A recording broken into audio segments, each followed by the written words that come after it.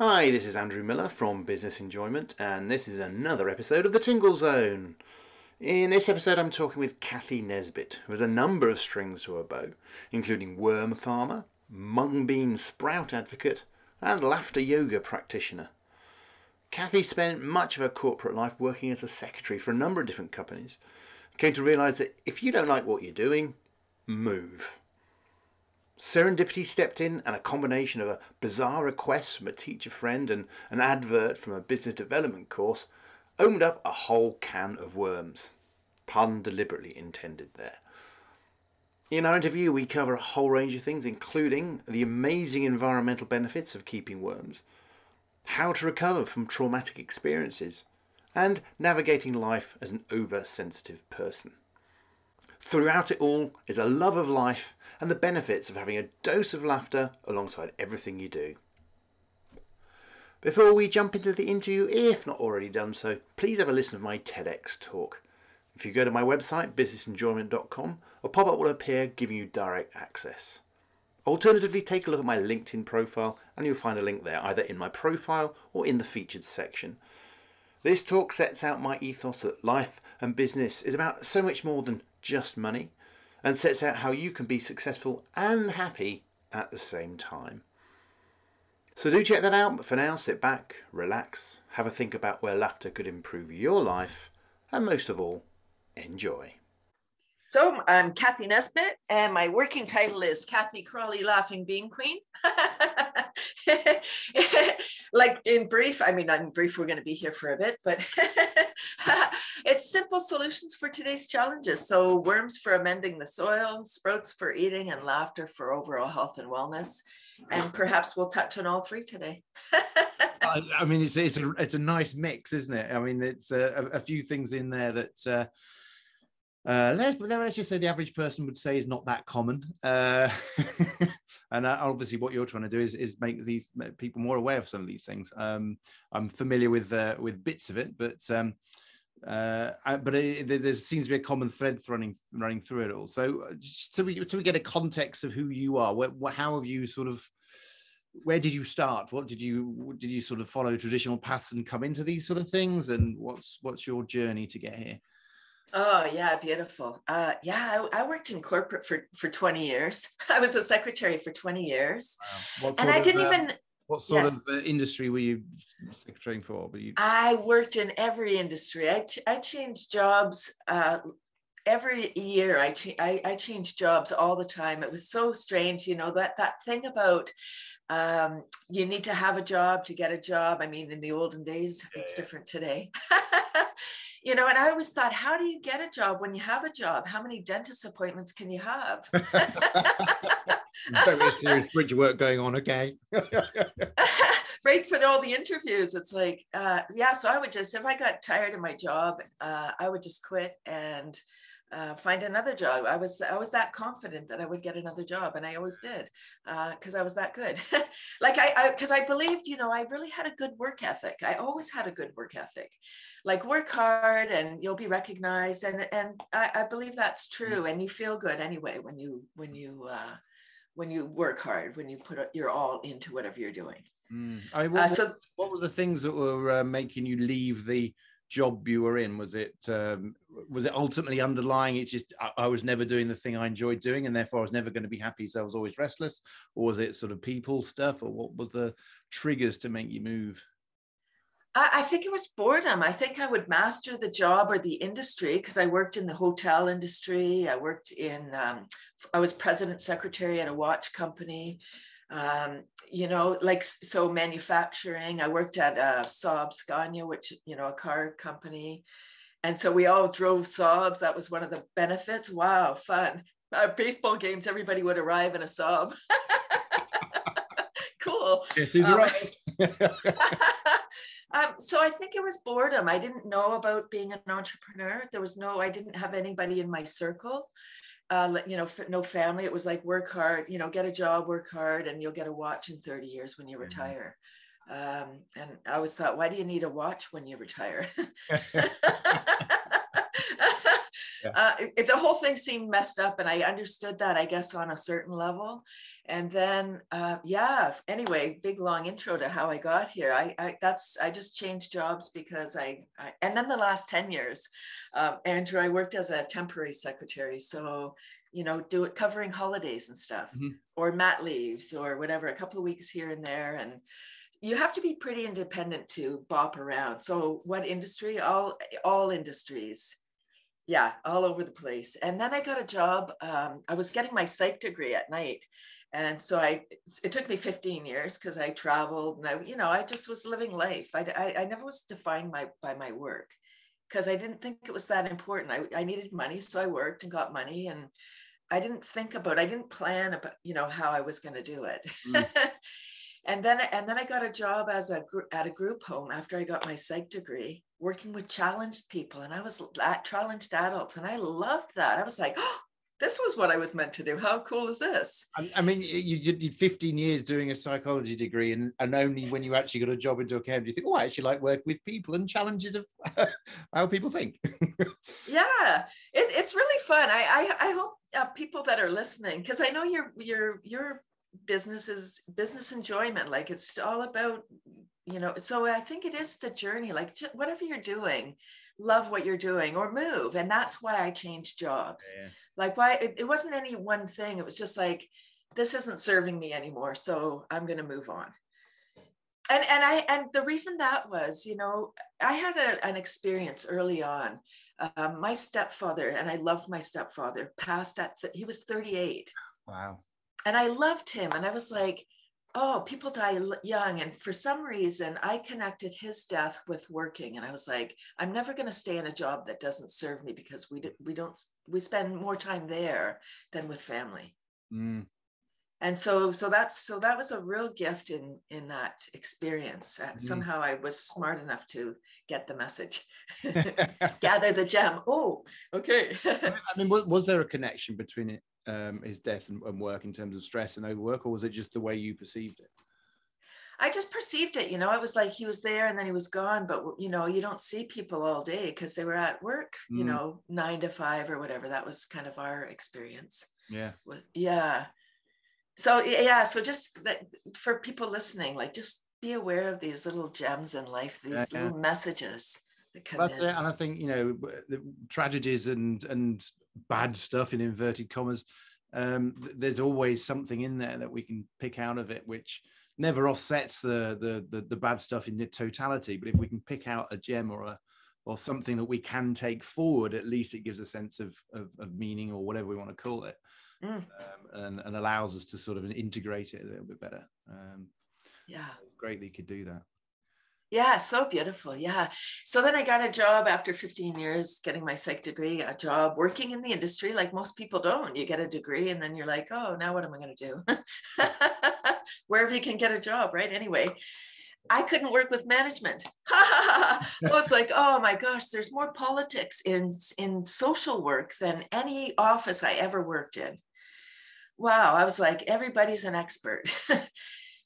But when you're on the front line, you have to, you have to do stuff to keep yourself safe and keep others safe. It's a challenging industry, and God bless everybody that works there, because it's beautiful work, and it taps you on all levels of humanity. But I couldn't work with management, so again, the job wasn't serving me, so I left, and I got a job working with one boy. In a school. I was a freelance management behavior specialist or something. I was really long title. It wouldn't fit on a business card. And, two of us specialists and a teacher for one boy. Yikes. Talk about abuse of resources, right? I mean, everybody needs to be looked after, but I think there's other ways. I don't think everybody needs to be incorporated, and that doesn't, I don't mean to sound harsh or anything, but anyway, I got injured at that job. And I was like, I got kicked by my client, and then I wasn't effective. So again, the job wasn't serving me because I wasn't serving the job. So I had to leave. But it was funny because I came home, I was stressed. I was like, oh, wow, this isn't working for me anymore, this job. And I came home and there was an ad in the paper. This is how I got into my being an entrepreneur. There was an ad in the paper. It said, do you have a business idea? Are you a woman? It was a 6-month course to take to write a business plan. And I was like, I did have a business idea kind of rolling around. And I was a woman, or am a woman. Check, check. Not always a guarantee these days that things stay the same. So. So I turned to my husband and I was like, oh, I'm quitting my job. I'm taking this course. I'm going to start a worm business. Hallelujah. Won't this be fun? And so that's what I did. That was what happened with my, with this.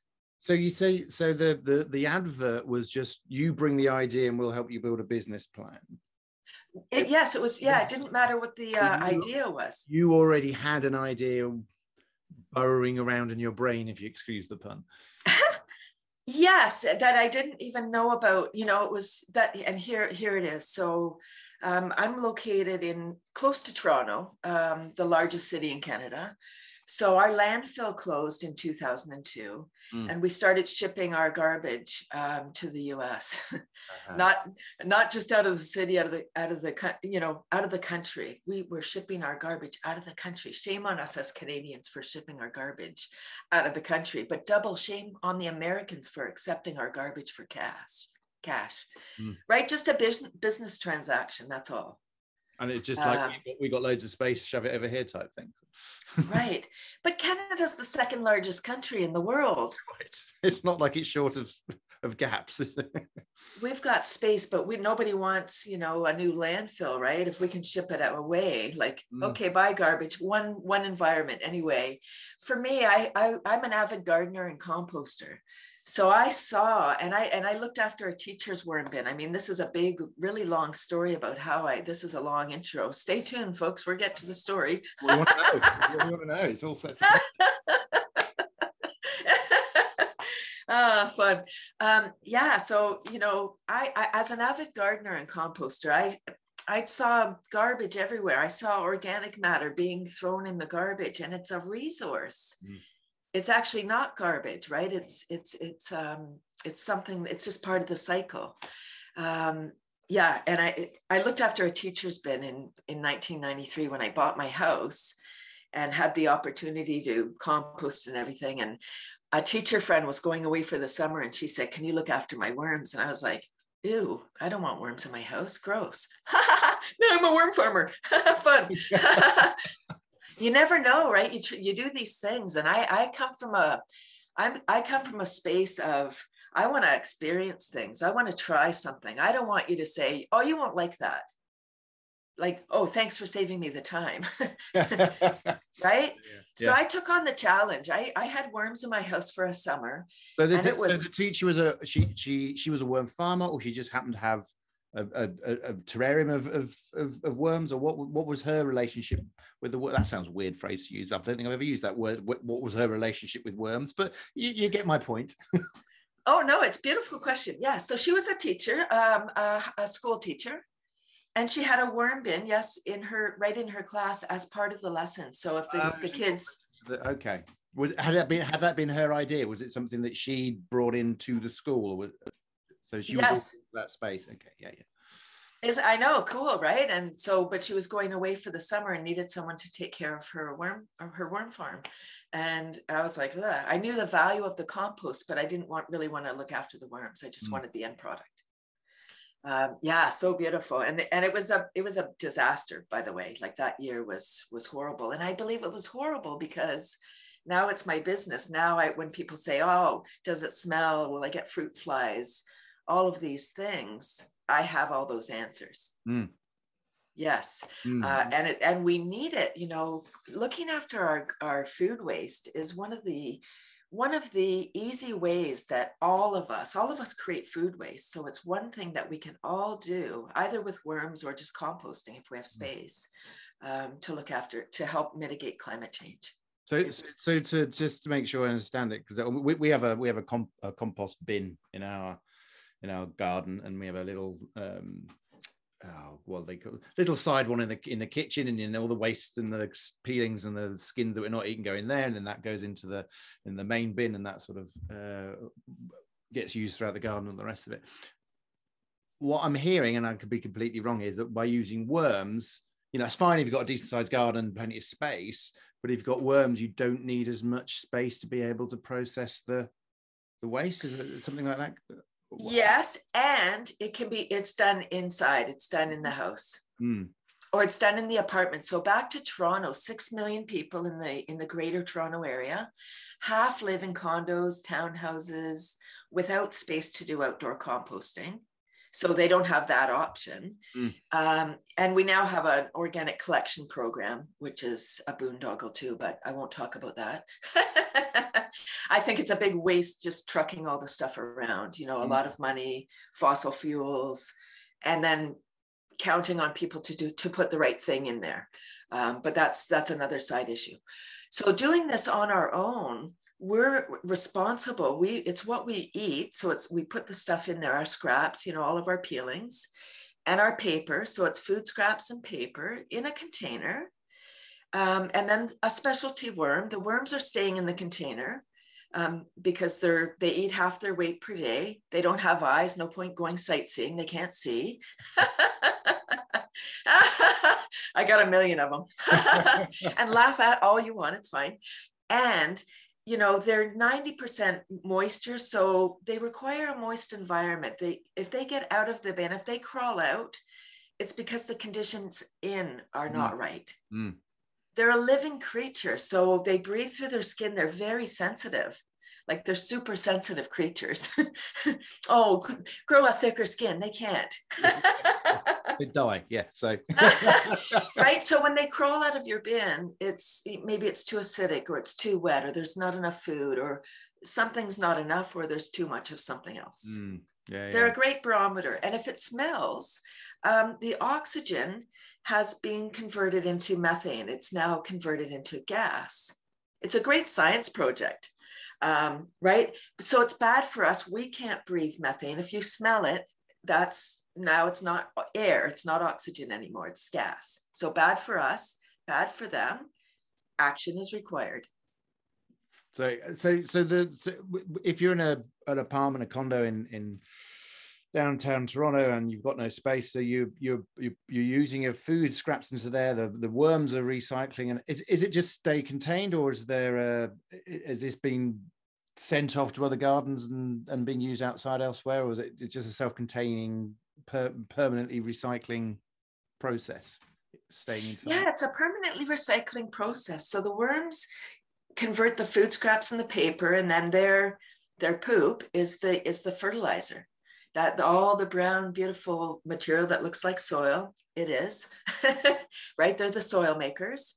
And it doesn't smell like, it's a beautiful thing. You take that and you put that in your house plants. If you have potted plants, in it goes. Stand back as your orchids are more beautiful now and they're blooming longer. You can make a compost tea and like a liquid fertilizer, and you can spray your plants. You can use it in your outdoor plants. Starting a worm composter in the fall is the perfect time, because you've got, it's a process, right? You don't get soil overnight. It takes a few months, and the worms will convert the material. So then by spring, you've got this beautiful black gold ready for spring planting. Yeah. Right, in the UK and Canada, we have a short growing season. Yeah. Right, so we need everything that all the ammunition we can have to have a beautiful harvest for the 3 months that we have our growing season, whatever it is. I know it's a bit longer, but not much. We're similar climates, so yours is just a little more extreme. That's particularly in the winter. So presumably it's a case of you can have whatever size you want, and there's a certain, I'm guessing there's a certain worm to volume ratio that's ideal, as you say. It's getting the balance right for the living creature. But I presume there's a suggested volume to worms, but you can have as small or as large as you want depending on your house, I'm guessing. Yeah, it's the container. So the amount of worms determines how much food you can add in. Yeah. If you had a pound of worms, it's either a pound or half a pound. You do need a certain biomass. Yeah. They eat about half their weight per day once they're established. So if you have a pound, half a pound of food waste per day, or 3 to 4 pounds per week.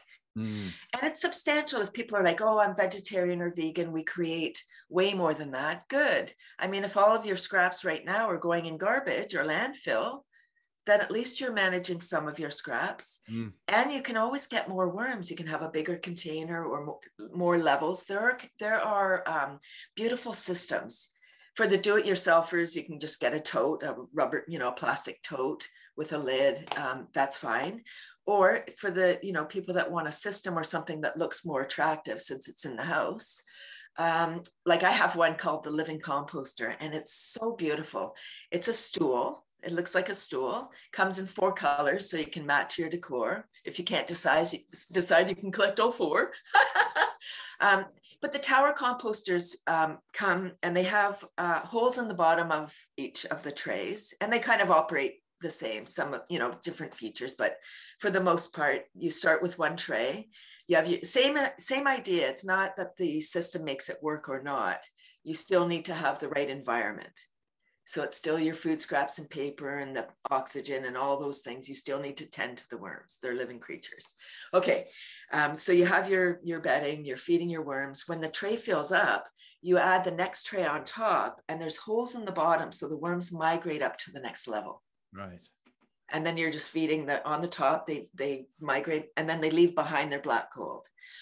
Versus when you have a container, you have to manually separate. At one point you would have, everything would be converted, and you would have to be hands-on with the worms. Not everybody wants that. Yeah. So and just to check, and you said that as they process things, they're releasing, if the balance is right, then they're releasing good air into the room as well. So it's giving us enriching energy or whatever it might be, sort of purifying the oxygen and that sort of stuff. So it's helping us as well. Yeah, it's aerobic versus anaerobic. Aerobic meaning with oxygen versus anaerobic without oxygen. It's not good or bad. It's just smelly or not. So going back to the advert that you saw, how formed was your idea at that point, and what came out of the consequence of the course that you went on? Yeah, it wasn't really at all. It was just, I thought, oh, worms for composting. It's a unique idea. They'll probably let me into the course.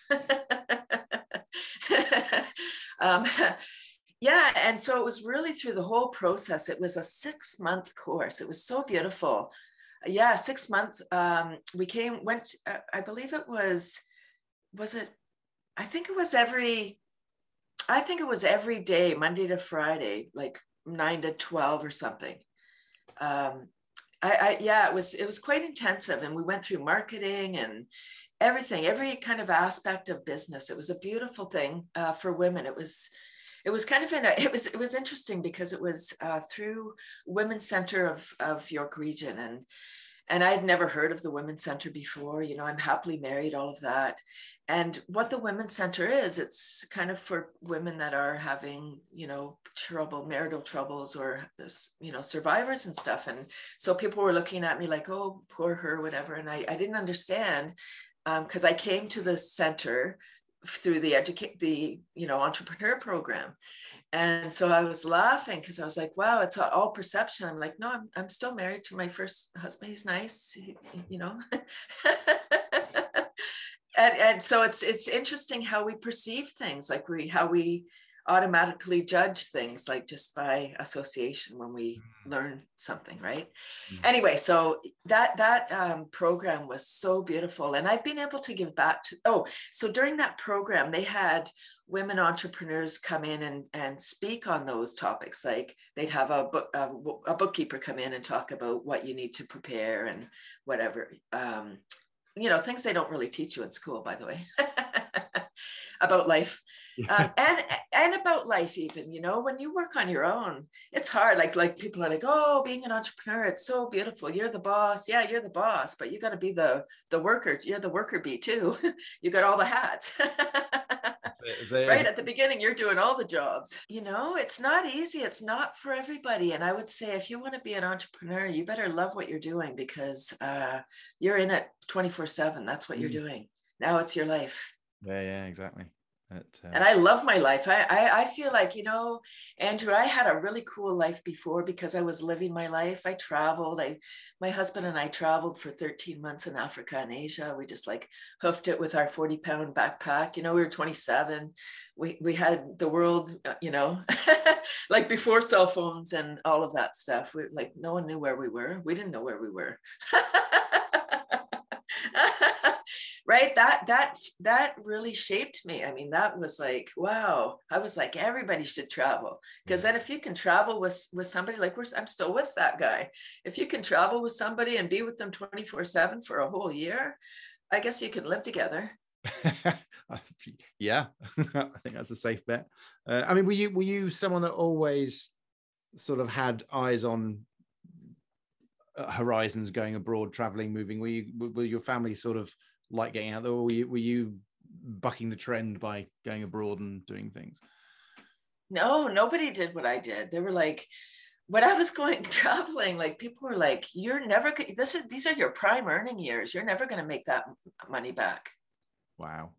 I was like, oh, I'm never going to get the experience that I'm going to get now. And I never, again, those expressions about, like, again, it's different today, but people used to say, I'm going to travel when I retire, I'm going to go and do all those things. But for now, I'm going to earn the cash. Like money was the carrot. The carrot was how much money, how much stuff, how much, things. And the more stuff you get, the more weighed down you get, the more stress you have. When you're hoofing it and you have your back on you're living life like every day is an adventure, because you don't know. Right. What was it about you that went in a different direction? Yeah, how did that happen? I guess things early on, I guess looking back now, my parents separated when I was 7. And I was the only one. Now it's weird if your parents are together still, but at that time, I felt like I was the only one that only had one parent, and it was. So I think, I don't know. I just was always outside. I'm chatty Cathy, but I was silenced as a child. Kids are meant to be seen and not heard. So I shut up. I was just like I went inside, and I guess I have no idea. I guess. I really don't know what it was about me, but I really thrived on being different. I really thrived on just being ahead of not ahead of everybody. I just couldn't understand. Even today, I don't understand why people don't know what I know. Like, we all have access to the same information, but we certainly receive different information. Oh, absolutely. Yeah. And sometimes it's just because we have different interests, which is fair enough. And sometimes it's what we think we should know as opposed to what we want to know. Well, even not, I've done a lot of work. Like now I've done a lot of work on myself, a lot of soul searching and all of that stuff, demon doffing and looking inside. What do I want? All those things. And I laugh, but I think it's important for us to really look inside. And, I'm 59 now. I think finally you get to a point in life where it's about you, where it's not, you got to stop looking at, oh, what are the people going to think if I do this? What are they going to, I always question, like, even as an entrepreneur, I question why do I do all these weird things and then get hurt when people question what I'm doing, like, ooh, worms in the house. And then I'm like, I'm like a worm. I'm super sensitive. I really am. I really am, like, so sensitive. And I'm like, that's my superpower. That is my superpower now. Yeah. And now my gift to younger people is, I do a lot of talking. I do a lot of workshops. I do go into schools. And my goal is to help young women and men, young boys and girls, everybody, just understand that, you know, I've had people, young girls say to me, oh, I'm so sensitive. Oh, I know, I got to grow a thicker skin. They say all the lines that we're fed. And then I say, thank you for sharing that. Please never say that again. Here's the thing. When, like, what does it mean to be sensitive? It means we care, like sensitive, caring. So if you're too sensitive, that means you care too much. Couldn't the world use a little bit more too much caring? Like, I really don't see how that can be harmful, except for us, the harmful, like the super sensitive ones that are taking on all the worlds. So we need camaraderie. We need people to go, it's okay, go ahead and cry. It's fine. It's a superpower too. You're cleaning your, like, you know, I feel emotional, just like, I don't know why this is really a sensitive thing, especially during this harsh cuckoo time that we're in. I thought, oh, we're all locked down. This will give us time for pause. And we're all going to go in and realize, oh, kumbaya, this will be great. And at the beginning, everybody was heroes. Remember, the grocery clerks were heroes. We were banging pots. We were clapping. We were cheering. And now we're like, curses. Nah, they're not, you know, now. And the healthcare workers who have worked so hard, you know, to keep us safe and all that stuff. But now people are so short with each other. We're just so judgmental, and the vaccinated and unvaxxed and this and that and theories. It's just like, whew, we don't know. We don't know. We have to just be gentle. We don't have to, but wouldn't it be a kinder place if we were just breathing and like understanding where people come from different places? We have all had trauma, and we all experience things different. And some people have just squished it down. I believe, you know, when something happens to us, we go, and we take a deep in-breath. And if we don't manage that, it just gets suppressed, and it becomes part of us. And then the next one goes on top, and the next one, and the next one. You know, like, I'll let you talk in a second. In nature, I'll use rabbits. When rabbits are chased by a predator, and if they happen to get away, if they're lucky that they get away and escape, because they're pretty good, they always have an escape mechanism. They get away quite a bit. They go under a tree or in hiding, and they shake. And they shake off that trauma. Like, if they had words, they would say like, wow, I almost died. I got to get rid of this, this energy. So they go and they shake it off. We don't do that. That trauma, whatever it is, it can be something that seem small to somebody, or it can be something horrific. Like, there's a whole variety of trauma, all trauma nonetheless. Yeah. And yeah. Ooh, this is heavy. Internalized, and then patterns get built around that trauma to create certain ways of being, and then we don't shift or challenge or change those patterns of behavior because of the root cause beneath it. And so it just creates this sort of weird network of stuff, and then we don't know why we do what we do, but we don't challenge it, so we just carry on doing it. And I think, we don't question it. Yeah. And then sometimes it gets uncomfortable. Like, we don't want to get emotional when we're talking about stuff, because we'll be judged as weak. Yeah. Well, what are people going to think if I show my heart on my sleeve? You know, I got to be strong. It's like, we got to break down. We got to, because when we deal with it, then it comes up, and it's uncomfortable at that moment. And then we can talk about it with that emotion and help somebody else. Yeah, I smiled while you was talking. It's literally just because before, about half an hour ago, I just saw a meme on social media, and it was a cartoon, and someone said, "If I hit myself and it hurts, am I strong or weak?" Wow. Right? My goodness, that's perfect. Yeah, the lockdown thing, interesting, as you say. I'm totally with you. It felt at the time, at the beginning, this is a great opportunity for people to get deep and reflected. And what I'm wondering is what narrative are we hearing at the moment? I feel that there are a lot of people have had realization shifts and will do things, but the voices that we hear are those that have reacted against it. So I'm hopeful that there are still more people that have changed direction. And yeah, okay, we've got lots of noise, but there'll always be noise. But that's all we hear, because the other people are sat there contemplating, still going, oh, and we don't hear them as much yet. They're still in their heads. They're still in their inside. Or getting connected. And we'll notice the results of 5 years, 10 years time of what they then end up coming to do. And we'll look back and go, oh, this happened because of what happened 5, 6 years ago. I'm hopeful. I don't know that.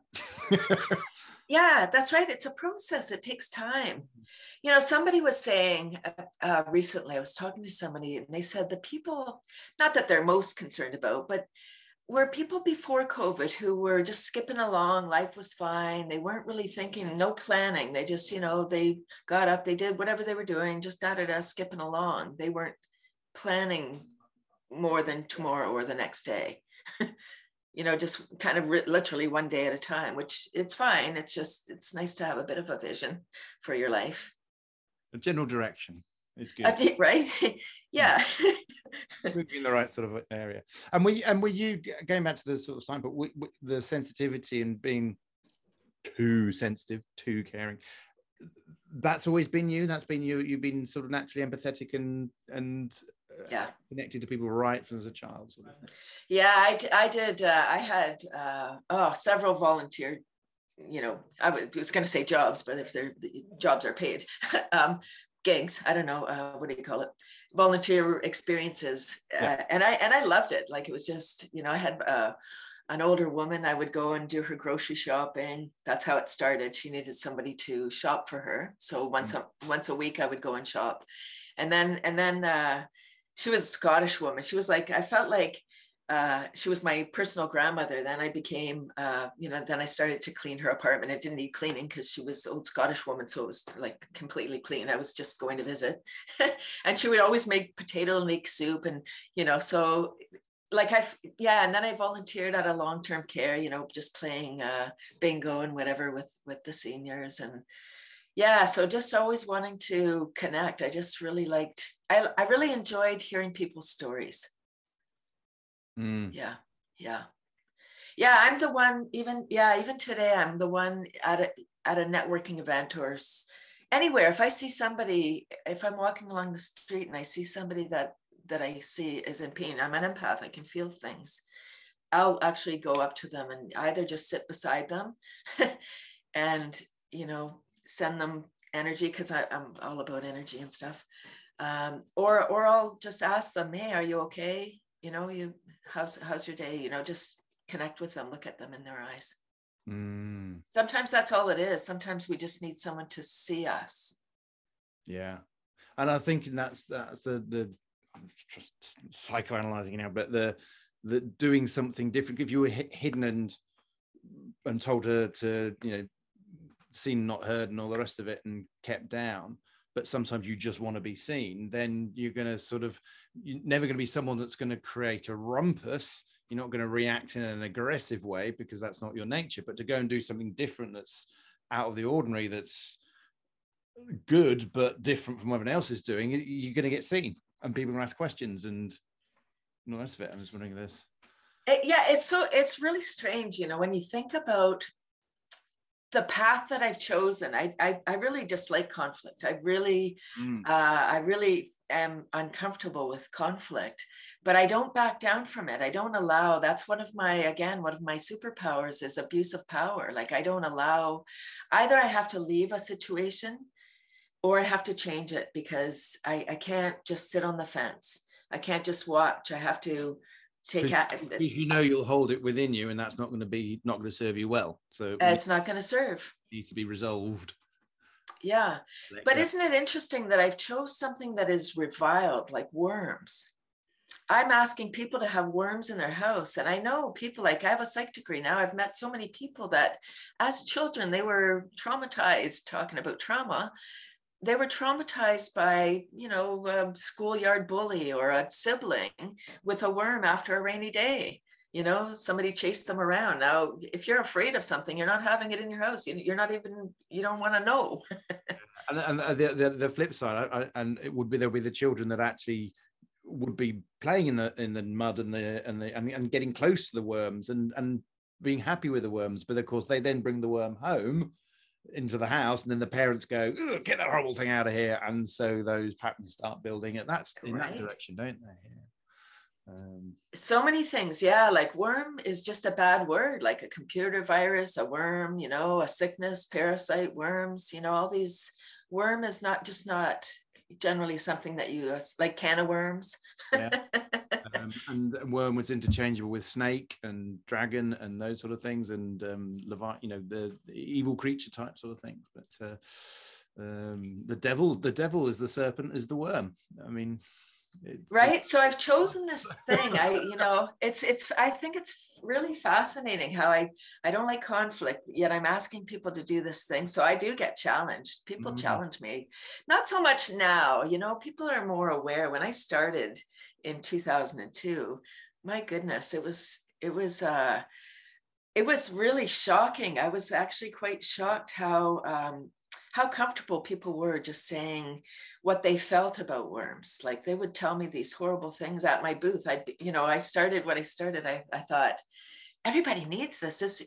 I was so naive when I started. I just was like, wow, this is so great. Everybody needs what I have. Because I heard that a pound of worms and their descendants could transform a ton of organic waste in a year. And that the average Canadian family produces a ton of organic waste. So I was like, every family needs a... There's a solution. Way, we've got a business. Right. Yeah. I was just like, everybody, wow. Once I tell them, like, I'm so excited. Once I tell them, they'll be like, okay, sign me up.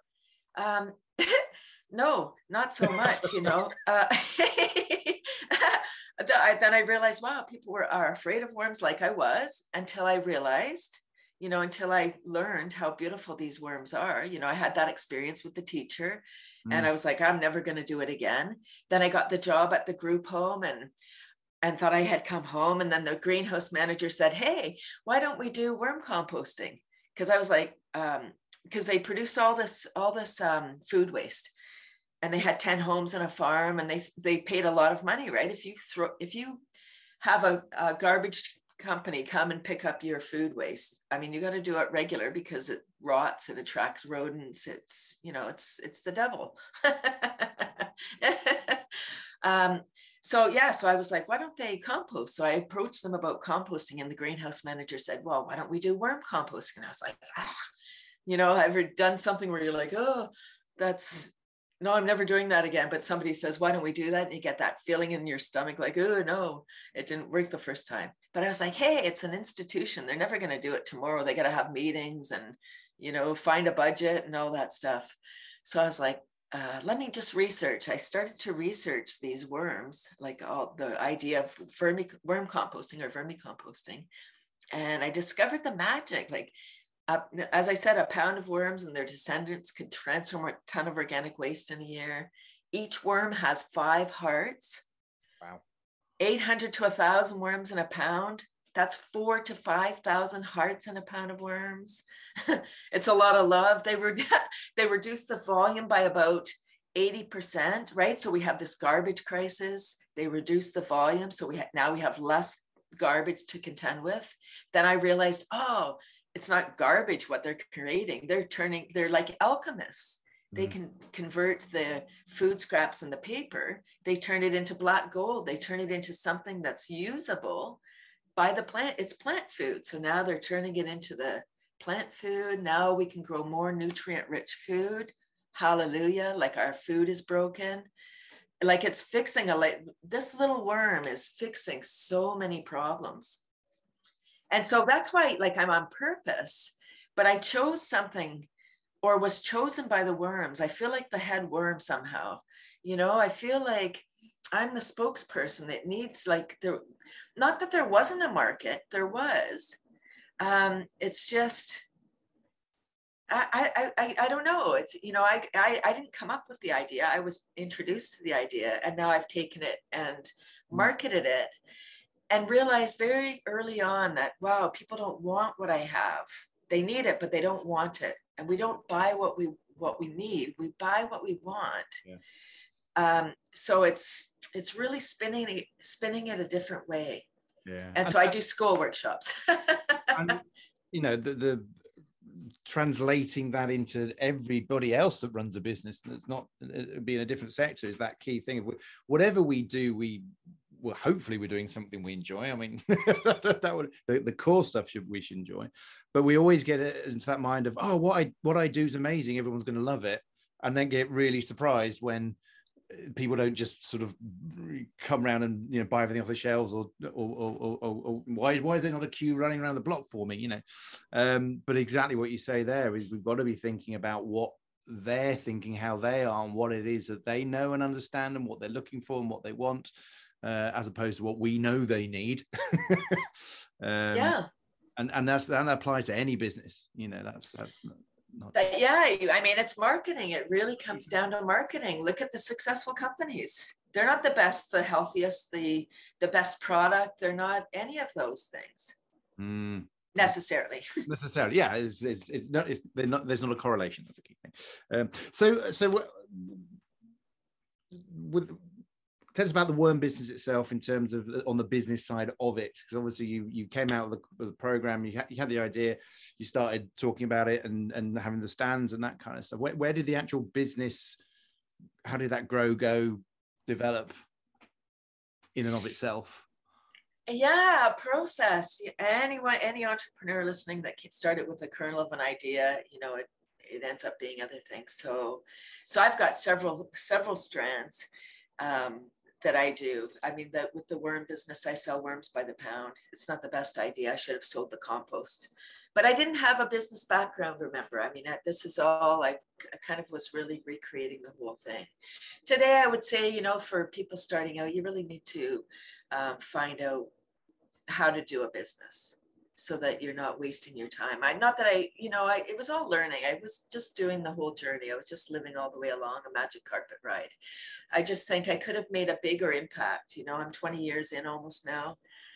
Next year will be my 20th anniversary. Mm-hmm. How exciting. I know, thank you. I learned early on that people didn't want what I had. So how am I going to put worms? My goal, my mission still is to put worms in every living space, every house, every classroom, every business, everywhere, every community center, worms everywhere. So we're eating an apple, we have the apple core, we're like, oh, where's the worm bin? We toss it in, boom, it's managed there. Right, so that it becomes a household word. I hope it happens in my lifetime. I really, really do, because it's just a beautiful thing. You know, it's just, we need food, we need live plants. So it's just like creating this wonderful cycle, and it's coming. So I started to do school workshops. I'm Chatty Cathy for a reason, and I really have come to terms with being silenced as a child. I was like, thank goodness I was silenced, because now I have all these words. I have all these words that have to get out, like decades of words that I was just silenced. And now I'm able to, you know, I took improv. I took a stand-up comedy course. I love laughing. I have no fear of public speaking. Like, that's what people are afraid of speaking. I love it. Like during this cuckoo time again, now we're getting comfortable on Zoom. We have the technology. Everybody's had to pivot or be left behind. I'm a pivoter. I guess I've always been like, I have no idea. I'm divinely guided somehow. I pick up on what the universe puts down. And I know that might sound woo to some people, but I pay attention. I pay attention to things. I don't even have a cell phone. So I'm totally connected without being connected. You know, I do have a laptop and whatever. Here we are on Zoom. Woo. You know, it's like when I meet young people and they're like, when I say, oh, I don't have a cell phone, because like, can you text me or whatever? I'm like, I've never texted. They stop breathing for a second when they compose themselves. They're like, how do you survive? Like, how do you function? I'm like, what do you mean? I eat, I sleep, how do you arrange to meet people and things like that? You know, called a phone. Right, leave a message. Beep. My landline that's attached to the wall. just doesn't go with it. Keeps ringing. I'm just imagining a situation where we managed to do this podcast without you using a laptop and just being connected in a way and just your words just coming through. That would have been an impressive. You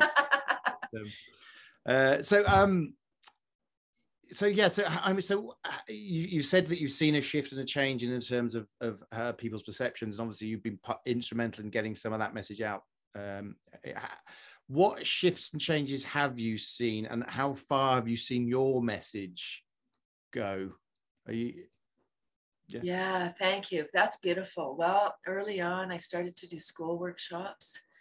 And I was like, oh, now I just have to wait for the kids to have 20 years, like buying power, 20 years, and they'll have houses of their own. And it's happening.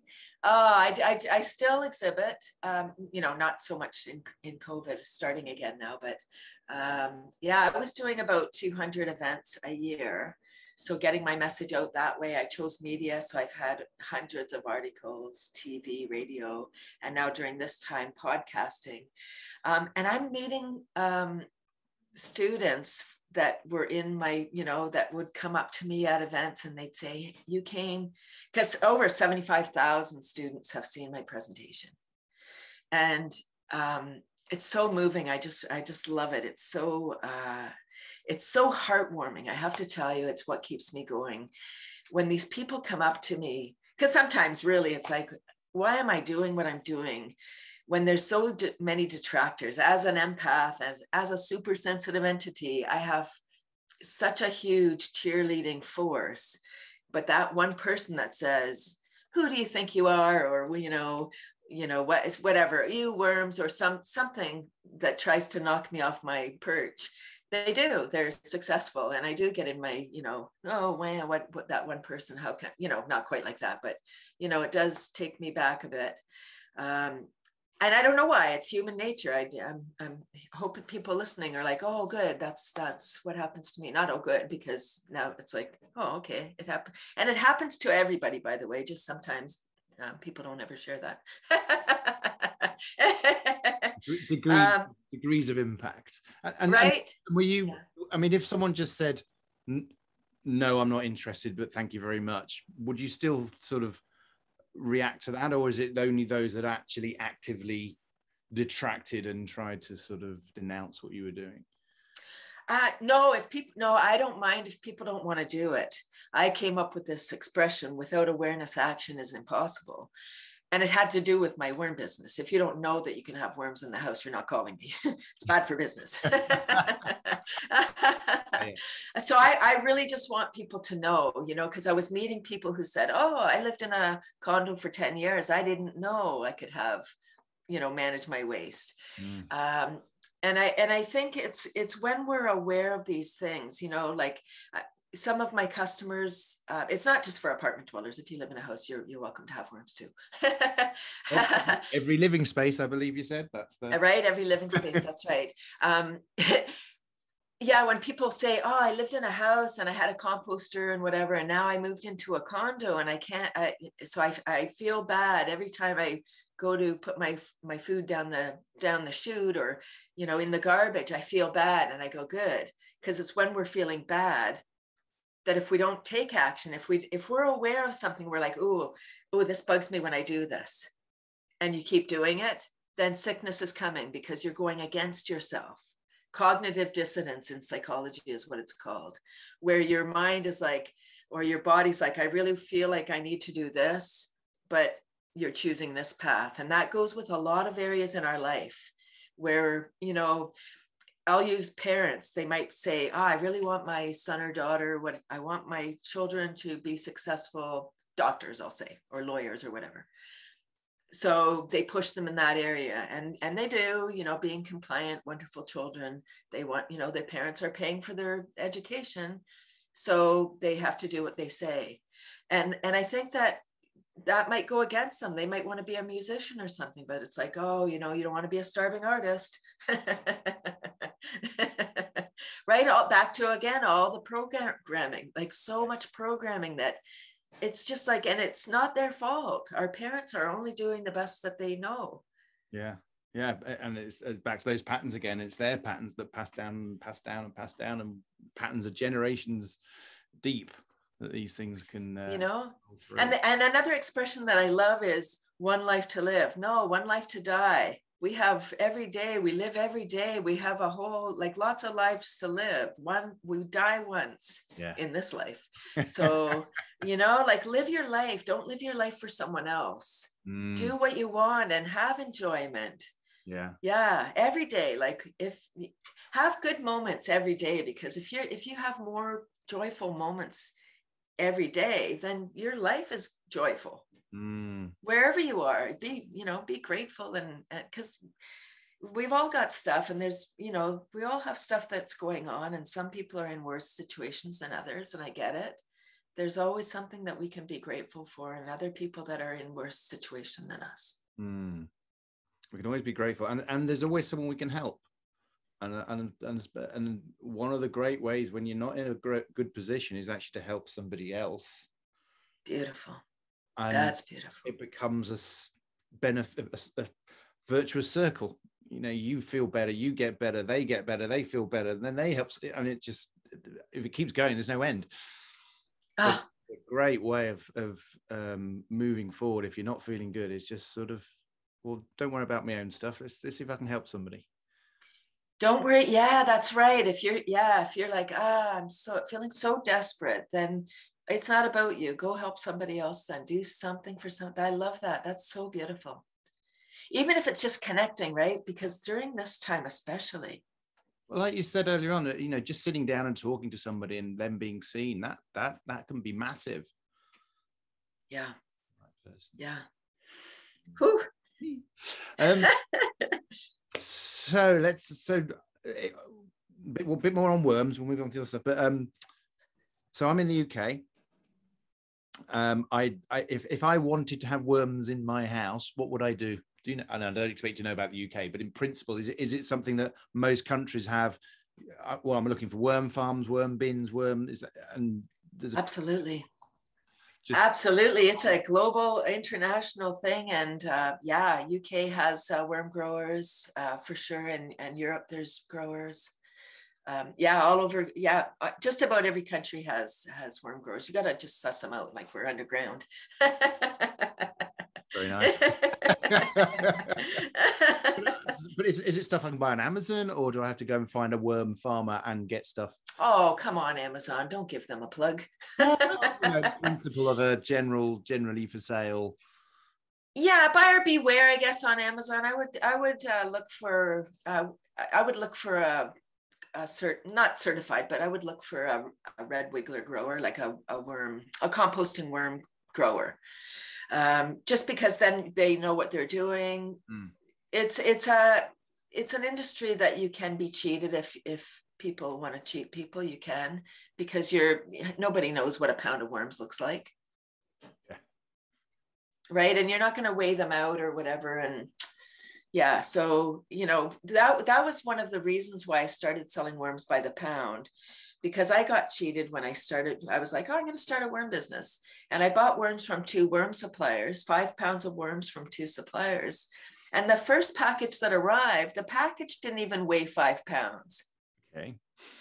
So I was like, if you're gonna fake it, at least put something in there to lift the weight up a bit. You know? That's what I thought. I mean, I was like, if the box and everything doesn't even weigh 5 pounds, I can't have 5 pounds of worms. I'm not that good at math, but I know. Well, that one out. So I weighed them out, and I had less than 2 pounds of worms, actual worms, and they were a lot expensive. And so I called up the supplier and I said, I think there was a mistake. I got less than 2 pounds of worms. So rather than send me another shipment of worms, she refunded my money. So that was how she operated. My second package arrived because I was like, let me see what 2 different suppliers do. The package weighed a lot. I mean, I didn't even have to, I didn't weigh out I didn't count out the worms because the box was like, it was the right amount. It just felt right. So yeah, that's why I started my worm business. So I would say if somebody's going to do this, make sure that like go to a reputable dealer. Fair enough. But they're around, so it's just jump on. I was going to say jump on Google to have a look, but then I'm plugging Google, so you can't win. Support local though. Support local though. It's got to be local farm things. Okay, and then you mentioned other things as well. So sprouts. Yes. And we need to be clear, it's not Brussels sprouts, is it? No, these are like these are mung beans. The main ones that I have are called bean sprouts. And so sprouts are simply just the process of germinating a seed or bean. So just adding water, and then once it starts to grow, now it's a sprout, and you eat it as it is. The why you want to eat sprouts, oh my gosh, 2002 was a big year. My very first event that I was exhibiting at, there was a gentleman there, an older man, and he had this sprout grower. It looks like a spaceship. It's a little plastic thing. It looks the size of a dinner plate, and it looks like a spaceship, plastic dome. And it was flying off the shelf. And when there was a break in the audience, I didn't know anything about sprouts or sprouting. When there was a break in the audience, I said, "What is that thing?" And he said, "It's a sprout grower." And I was like, "What's that?" So he said, "It's, to grow sprouts." What are they? So sprouts have fiber, protein, minerals, like it's food. Sprouts are just food, raw food. You eat them raw for maximum benefits. They're hydrating, juicy, alkalizing. So a lot of disease takes place in an acidic body. So on the pH, sprouts are alkalizing food. So you want to have more of those in your diet versus like fried food would be acidic. Coffee is acidic. So those things are acidic. Citrus, acidic. What I say, hydrating, alkalizing, regenerative. So Alzheimer's is a degenerative disease. Sprouts are regenerative, so helping to fortify our cells. Hydrating, alkalizing, regenerative, biogenic, so life force giving. I have tons of energy. I've been eating sprouts for 19 years. Sprouts are part of my health plan. I start my day with 2 tablespoons of the sprouted mung beans, first thing in the morning for the enzymes. The digestive enzymes help the rest of our food be processed properly. And if we're not eating raw vegetables or sprouts, as we eat with our food, as we age, we start to get digestive issues, and we may go to the doctor, and the doctor might prescribe enzyme pills. So instead of taking a pill, which is, it's fine if that's what you want. There's no magic pill though, by the way. Like I believe that natural is better. Yeah. That's my way of functioning. So why not eat the sprouts? So anyway, Tony is the gentleman who designed this sprout grower. So up to the 100, and the enzymes. Yeah, so I think so. He said to start your day with 2 tablespoons. So that's what I do. And I was 10 years in, every day it's been almost 20 years now. And I'm super healthy. I said at the beginning, 59, high energy, no health issues, take no prescription drugs, no multivitamin. I grow my multivitamin in the sprout grower. 3 tablespoons of beans turns into 2 cups of food, which is enough for 1 week for, one person if you were doing it every day. So what you do, you grow your 2 cups worth, and then you put them in the fridge, and then you eat them first thing in the morning. So it's essentially a supplement in today's terminology. You're not doing, yes. It's not like your entire meal is purely sprout based. It's just like scatter it over, as you say, a couple of tablespoons in the morning, maybe a bit later on with something, but it's there to get the microbiome going, get the enzymes going, so that you've got the base there for everything else to work properly from there. Yes, absolutely. But it is food too. So, so I started to sell the sprouter. I was at an event, and he was 72 when I met him. He's 92 now. He's a ballroom dancer, professional ballroom dancer. So at 72, one of those ballroom dancer bodies, attractive old man, 72, in his proper suit, like he was dressed, very gentleman, and super healthy at 92, still very healthy, vibrant, dynamic, and living on his own, still drives, still works in the business. I mean, if that's not a testament, I really don't know what is, and people are skeptical. People are very skeptical. So I would see him at shows, and I'm sure people thought I was a plant. Haha, sprouts, living food. Don't you love my lines? He would have a booth, I would have a booth, and I would run over and say to people he was talking to, you should get one of those because it's great. So I'm sure they thought, he was paying me to say those things. He was not. I just, I loved it. So I don't know why, but in 2012, he said to me, hey, why don't you sell the sprouter and beans with your worm business? And I was like, oh my gosh, why don't? Good idea. I love it. Can you use the fertilizer from the worms into the beans? Is it? No, it's a whole separate thing. It's hydroponic. It's just with water. It's just a little, and it works overnight. It's super fast. It's separate, although it is food. But yes, you could use the worm compost if you were growing microgreens, if you were growing your sprouts in soil. I thought there might be a natural sort of synergy in that way, sort of thing. But yeah, that would have been good. next time you come around and have a go at that one, do that one. That would be an easier marketing, probably. Because I would have my booth. It was really funny when I started. Marketing really isn't my thing. I'm just like, I guess I'm pretty enthusiastic about what I do, and I love it, and I'm passionate. Like, here I am 19 years in, and I still feel like a kid in a candy store talking about what I'm doing.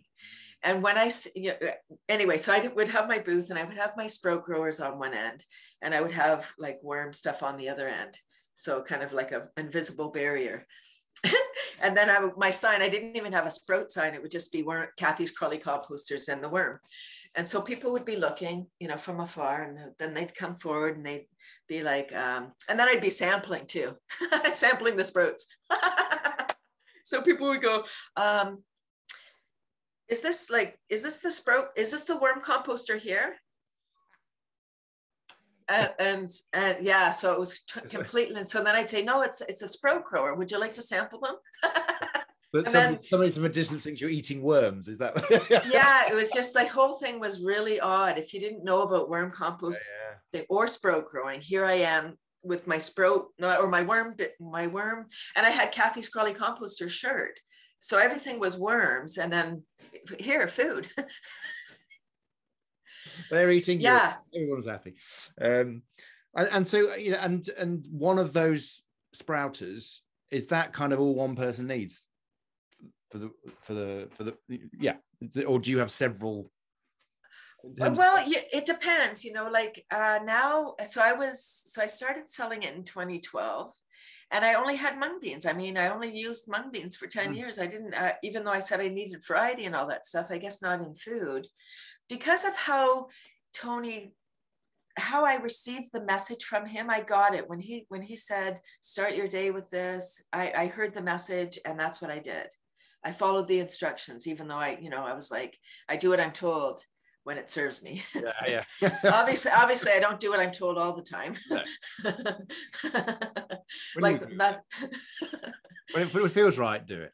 when it feels right, so Tony said, start your day, and I did, because I was like, look at you, I want to live to 72 and look like you, right? Like, he was super healthy. Anyway, so for 10 years I just did the mung beans, and so when I started selling it, I only sold mung beans. And so people would say, well, what else can you sprout? And I said, I don't know. Unfortunately, well, no, I was going to say, unfortunately, I can't lie. No, that's not true.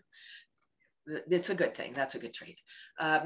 So I was like, I don't know. I've only done mung beans. The next statement out of their mouth would be, don't you get sick of mung beans? And I'd say, my response to that was, no, like, would you get sick of having tons of energy and feeling great? Mm. Oh, and then I'd say, maybe people love their story. Oh, I'm so tired. Yeah. Oh, my stomach's hurting. Did you have any mung beans? Like, did you have any sprouts for the enzymes? Yeah, I think people end up getting defined sometimes by their, I don't want to say misery, that's maybe going a bit too far, but they identify with that kind of the day-to-day grind. So it feels like it's a badge of honor to have a bad day.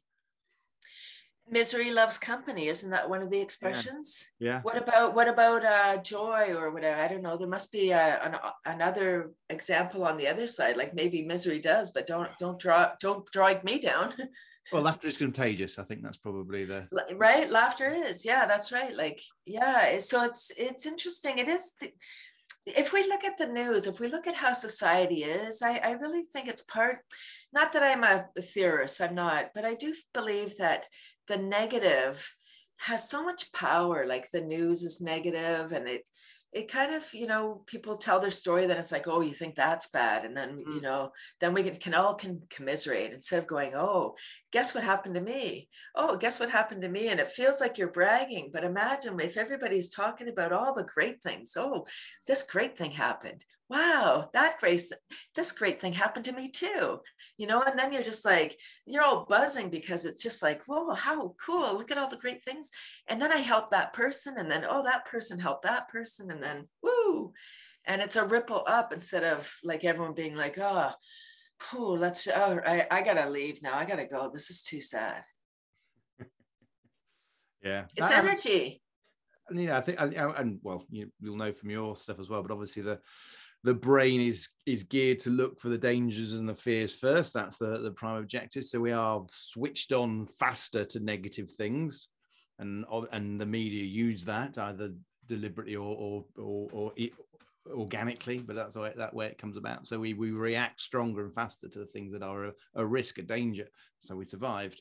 But yeah, in this society, that's not a healthy pattern to be in, because you're just constantly hitting the negative button all the time.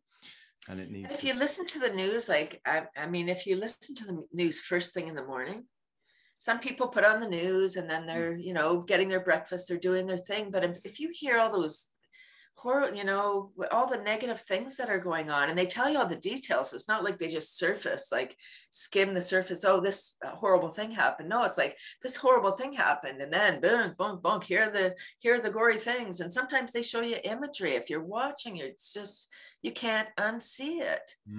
And so you start your day on that jangled energy, like you're already stressed now, like your cortisol's spiked, and you don't even know, your heart rate's beating faster, and you don't even know. You think it's the caffeine, but it's the combination maybe. yeah, absolutely. Like I think we really need, and I thought again during this time that would give us pause. We don't need to watch the news to learn how the traffic is, because we're not going anywhere. But in fact, it's the only connection people have had, and people have been watching the news more, and it's been I don't know what it's like, the news is like in Canada, but here I've seen a big shift recently as things have opened up. The fear message has dropped down a little bit, but the lack message is very strong now. So we're running out of HGV drivers, we're running out of food, we're running out of this, we're less of this, and so it's just sort of a lack mentality is just being inveigled through everybody at the moment. Or I better not do anything because there's not enough dots around. That might be. So it's sort of hitting people in a different way. Still fear though, right? Still fear, for sure. Yeah, it's just a different nuance. Yeah. I better not go outside because I'll die, and it turns into I better not do anything because there isn't enough of dot. Yeah, it's still sort of having the same result. Yeah, supply chain, the grocery store is going to empty, food prices soaring. Right. So listening to that, and some people listen every hour to the news. It doesn't change, folks. Yeah. It's reinforcing the message, 6 times a day. And it's sort of like. So imagine listening to a beautiful podcast like The Tinkle Zone. And learning what cool people are doing, like present company. You are good at marketing. I clearly am, Andrew. I mean, you don't stay in business 20 years. I've seen so many people come and go. And I'm not undermining. I get now, I really am stepping into my power. Somehow I market. It's a subliminal message that I just I get in there just because people like me, and we only buy from people that we like. Yeah, exactly. And that's it. If you're out there talking and your passion's coming through, people are going to connect and it will make. And just to sort of say, because we talked earlier on about the reverse of the vicious cycle of misery likes company is, of course, that laughter's contagious. And of course, so laughter yoga is your other strand of the triumvirate or whatever it might be. So how did you get into laughter yoga? So laughter, thank you. Oh, maybe my most important piece again for this crazy time we're in. So laughter. Oh, laughter saved me and helped me stay in my worm business. Wow. So around, it was probably 2012, 2013, one more person said, "Ooh, worms in the house." And it really hit my heart. And I was just like, I thought it took me a long time to get the message that people didn't want what I had. I still thought, oh, they want it. I'll get those people, I'll meet them. Or I thought I could convert them because I was so passionate. But, some people were too far away. They would get there eventually, but they're too far for now for me to be in business. And I just was like, oh my gosh, how am I going to put worms in every living space if people are still saying, ooh? If you're saying, ooh, you're not hearing me. You're not, like, even if you're not doing it, I don't care, but you're not hearing that you need to.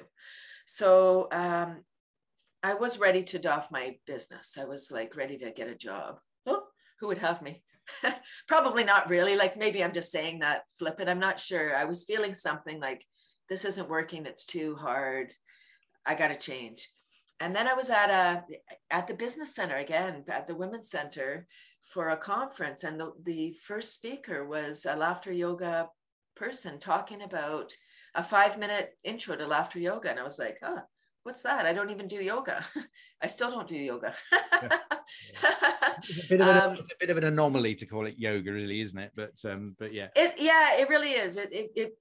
It kind of is doing it a disservice, I think, but there is a yoga part to it. Anyway, so I was like, that's interesting. And that same week, again, I've said all along during this interview, but I pay attention to the signs. That same week, I was at a business networking event. Hundreds of people, I should say thousands. It was a concert. We all believe you, it's fine. Well, then you can't lie. Hundreds of people, really hundreds of people. It was a big one.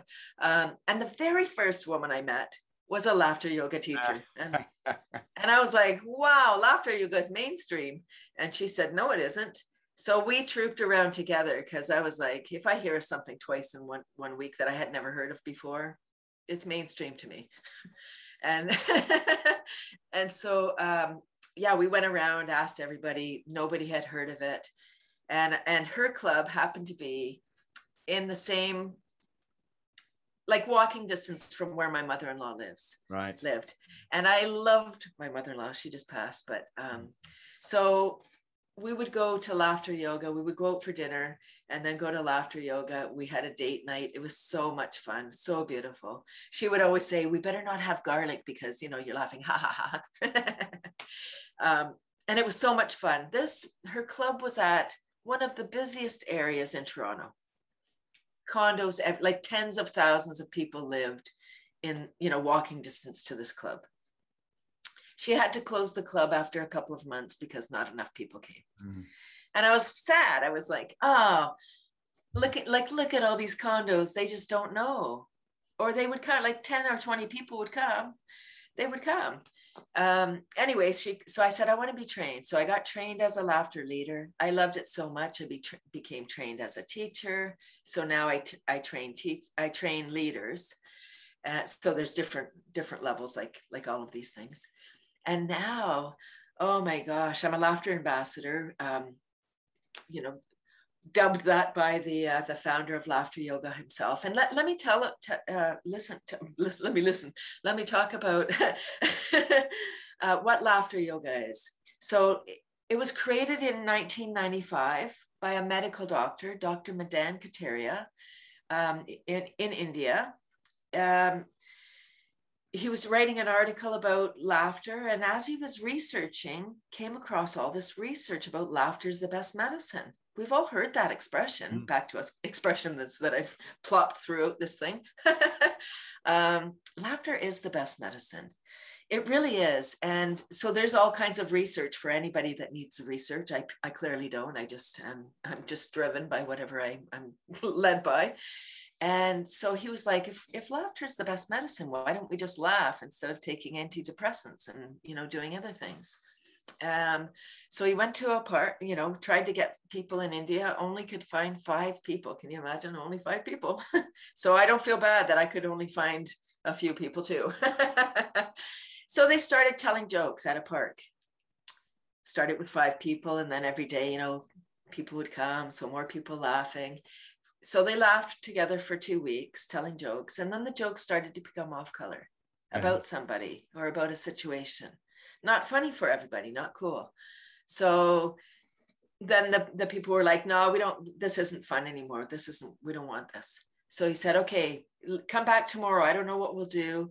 And then I guess he went home and thought about what can we do? He got a download and said, hey, why don't we just act like kids? Why don't we just laugh? And so he started to come up with all these games. And his wife is a yoga teacher. So that's the yoga part. So laughter yoga, in essence, is laughter exercises. It's a cardiovascular workout. 10 to 15 minutes of sustained belly laughter is equivalent to 300 sit-ups, 30 minutes on a rowing machine. It's the deep diaphragmatic breathing. So the yoga part is the practice of laughter, and it's the deep breathing and the gentle movement. So there is movement, but it's not doing yoga poses per se. So as a laughter leader, kids don't need priming, but there's clapping and chanting. So when you're clapping palm to palm so you can activate the meridians. And gives us something to do. Again, for adults, we're very serious. We're all in our head. And it's weird. Even as a natural laugher, going to a laughter club was odd for me. I was happy to go with my mother-in-law, and then we could be there weird together, like, oh, this is odd. But oh well. And then at the end, you feel so great after laughing and just playing. It's just like the mind might be weird. Like you might get that voice in your head saying, what are you doing? This is weird. You look odd. Like, stop it. Because the ego's trying to keep you safe, right? Don't look ridiculous. You gotta, don't look ridiculous. Like, and laughing out loud, you look ridiculous. But your body is the feeler. So as soon as you smile, in fact, you send a note to the brain, hey, I must be happy because I'm smiling. So you start secreting the love drugs, dopamine, oxytocin, serotonin, and endorphin. Yes. Have you had your daily dose? Right. So here's the thing about laughter. I really think the main thing, well, it's connection and whatever, but is the breath. But we can live without food or water for a few days. We would probably be grumpy and uncomfortable, but we could do it. We can only live without oxygen for a few minutes. Depending how long you can hold your breath. That's how long you can live without oxygen. And then our body starts shutting down, right? To keep your brain alive, right? Organs start stopping. I guess the organs stay, whatever. Okay, so laughter forces us to, like, that sounds harsh. That sounds aggressive. Laughter encourages us to inhale, right? You can't just ha, ha, ha. You have to like you're with your friends and you're laughing, and your belly's hurting and your cheeks are hurting and your tears are streaming down your face. Those are the laughter muscles. When your cheeks hurt and your belly hurts, that's so beautiful. That means you've laughed. That's good. Those are the laughter muscles. Yeah, and so it forces us. Our brain requires 25% more oxygen than the rest of our body as an operating principle. So when we're stressed, we're not breathing properly, right? Because we don't need our brain. We're going into fight, flight, or freeze. So blood, lymph, oxygen leaves our brain so that it can nourish our, so it can go to the organs, and our muscles, so we can run away or fight or whatever we have to do. So when we're stressed, we're not breathing. Our body's not getting what it needs. For sure, our brain isn't. Ever lost your keys and you're like flapping around? You're like, where are my keys? I gotta go. You're never finding your keys in that state because you've gone into, you're not breathing. So your brain's like, I know where they are, but I'm literally being deprived of oxygen. So next time it happens, I'm sorry, I can't stop you from losing something. But here's a tip. Next time you're, lost your phone, your glasses, keys, whatever it is, your lunch, that's maybe a different thing, loss. Sorry. Stop, take a breath, laugh it off, apologize to all the people you just yelled at. And then your keys, glasses, phone will be right there. There they are right there. Because you'll oxygenate your beautiful brain. Yeah. I obviously spoke when we first introduced each other before the podcast, but I started going to laughter yoga about 3 or 4 years ago. But it was one of those things. I'd seen something about it on the telly. I'd seen some report on it, and it was just one of those things of, hang on, I run a business called Business Enjoyment. I can't let that go and not find out something about it. And it's hard to, where I am, it was hard to track down any clubs. There's two relatively near. And I say relatively, each one's like 45-minute drive away or something, but they're only two in the county kind of thing. And it was, it's not like there's one on every doorstep. You've got to hunt for them around here. So there's not many around, but it started going and yeah, you do have to get over yourself. So it's great for breaking down those inhibitions. But yeah, everything you said, it's sort of, well, this sounds really obvious, but it actually isn't. But it's fun. You're laughing, and a number of the exercises that you alluded to there is sort of recreating in your mind. Oh, something horrible's happened. Let's laugh at it. So it's as well as retraining the brain to sort of, or getting, when that actually happens, that you can start thinking. It also changes our reaction to bad situations, which I'm guessing may have happened with you with the worms as well, much so. When something bad happens, if we can train ourselves to say, okay, well, we can laugh at that, that's okay. Then it makes us more use the in word of resilient or whatever we want, and we can get through stuff a lot better as well. Absolutely. Resilient is exactly it. It gets us out of stress and into action, which is where we need to be. Here comes another one. Knowledge is power. Knowledge is power. It's useless without action. Yeah. Knowledge is just information. It's not, it doesn't change anything on its own. Action is required after you have the knowledge. Yeah. No, it's something I recommend everybody does. Yes, at least give it a go, because it's if you can find it and such, it's everybody's welcoming, and you've just got to do some silly games, and it's like being a kid again. And you say all the benefits that you talk about. What's the worst that can happen? Because you're only going to look stupid to the people who are doing stupid things. So, right, you're all in the club together, and that's why the club, because somebody will trigger somebody else in a good way. Trigger's a bad word now today too, but you'll be like, ha ha ha! It's contagious again in a good way. I think it was like the 3rd or 4th time I went that they'd got the local television news channel to come and video us. So we're all doing the sort of wrap up at the end. We're all lying in a circle and just laughing without, just being in your own space and just letting the laugh come naturally. And then by the end of it, everybody's laughing. without any action sort of thing. And that was all being videoed and then stuck on their website and on television and everything. Ah, right on. All people can see us, but that's okay. We're in it, and it was fine. It was good. So, before COVID, I was going into long-term care and I was doing a bit of stuff with laughter yoga. During this time, oh my gosh, I've had the most, like, I get almost daily requests for paid laughter gigs. And I'm just, laughing all the way to the bank. Ha ha ha.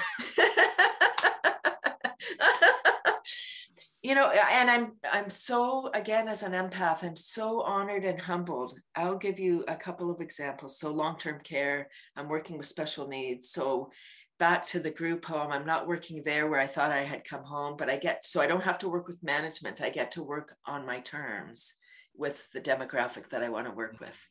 What a gift. Tomorrow, I'm actually, well, I know this isn't going to air now, but I'm doing I've been hired to be the closer at a couple of huge opportunities. And one is a Holocaust Survivor Center. Wow. I was like, wow. Not to them, but after they booked me, I was like, wow. Because we don't have to talk about anything. We don't have to voice anything. I'm just bringing the joy. I'm the joy bringer. And it's not laughing at the situation. It's laughing because of, so we can be more resilient and raise the vibration. Wow. I was humbled. And another one is I'm the closer at a sexual assault survivor conference. And I'm like, it's moving forward from survivor to thriver, and it's a beautiful theme and whatever. But I was like, again, pretty heavy topics. Pretty heavy duty topics, but we don't have to talk about anything. I don't need to bring anything. I do need to be mindful about what games we play, so that, because we are triggered by things that we play, like games that, so things can trigger us. So I just want to be mindful of what games, but, as a laughter yoga teacher, I bring all these healing modalities. Emotional freedom technique or tapping has joined the mainstream. This came to me. I've been tapping since 1999. I'm so thrilled that it's coming to the mainstream because it's so simple. These are really simple techniques that can help us heal, even for a moment, even just, or things that we can help other people. We can tap with other people. If we're caregivers, we can bring these modalities to other people. So I incorporate, like, laughter goes with everything. So I incorporate tapping and brain gym and just other healing modalities, Qigong and Tai Chi and whatever, just gentle movements. And it's so beautiful. And I've heard from people, they say that they've attended laughter yoga sessions and they're fine. Like, each one is different. Every teacher brings different gifts, and other people are fine. They say that I'm outstanding in the way that I bring it. And I that's what I feel like. I feel like when I'm in it, man, I just want to attend one of my classes. And I forget sometimes that I'm bleeding, that I'm like, oh, what are we doing next? Oh, I'm the one. Wait a minute. I kind of get lost in, it's just so much fun. And now with Zoom, I have people, like, now it's laughter yoga is a global movement. There are clubs around the world. And the more it's when something comes into our consciousness, then we see it, like when you buy a blue car, you see blue cars everywhere. Same idea. Now that people have heard about laughter yoga, they're going to see it more in their feed. They'll come to my club. That's good. I hope so. But there's clubs around the world. And I invite people to just go travel around the world. They're free. Like, most of these clubs are free. Or very low cost at most, it's... Or low cost. Yeah, the in-person ones are low cost, usually just to cover the cost of the room. Yeah, that's what it was. Yeah.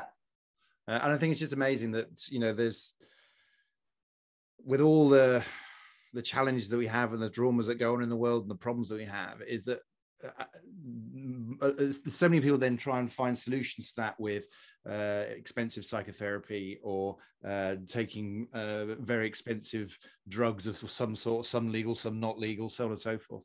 And yet many of the solutions are the way we breathe, the way we move, the way we just sort of be careful how I phrase this, touch yourself. But I meant in terms of the tapping thing. But things that are just available to you right there, right now, at all times.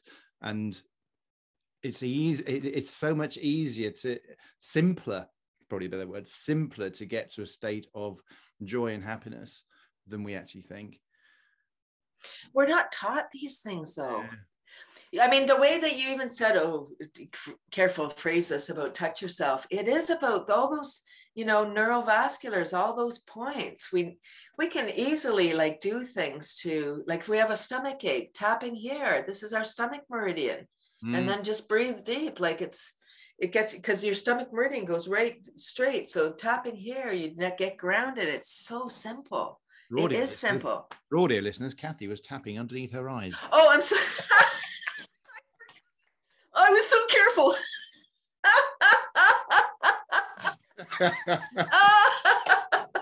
Oops.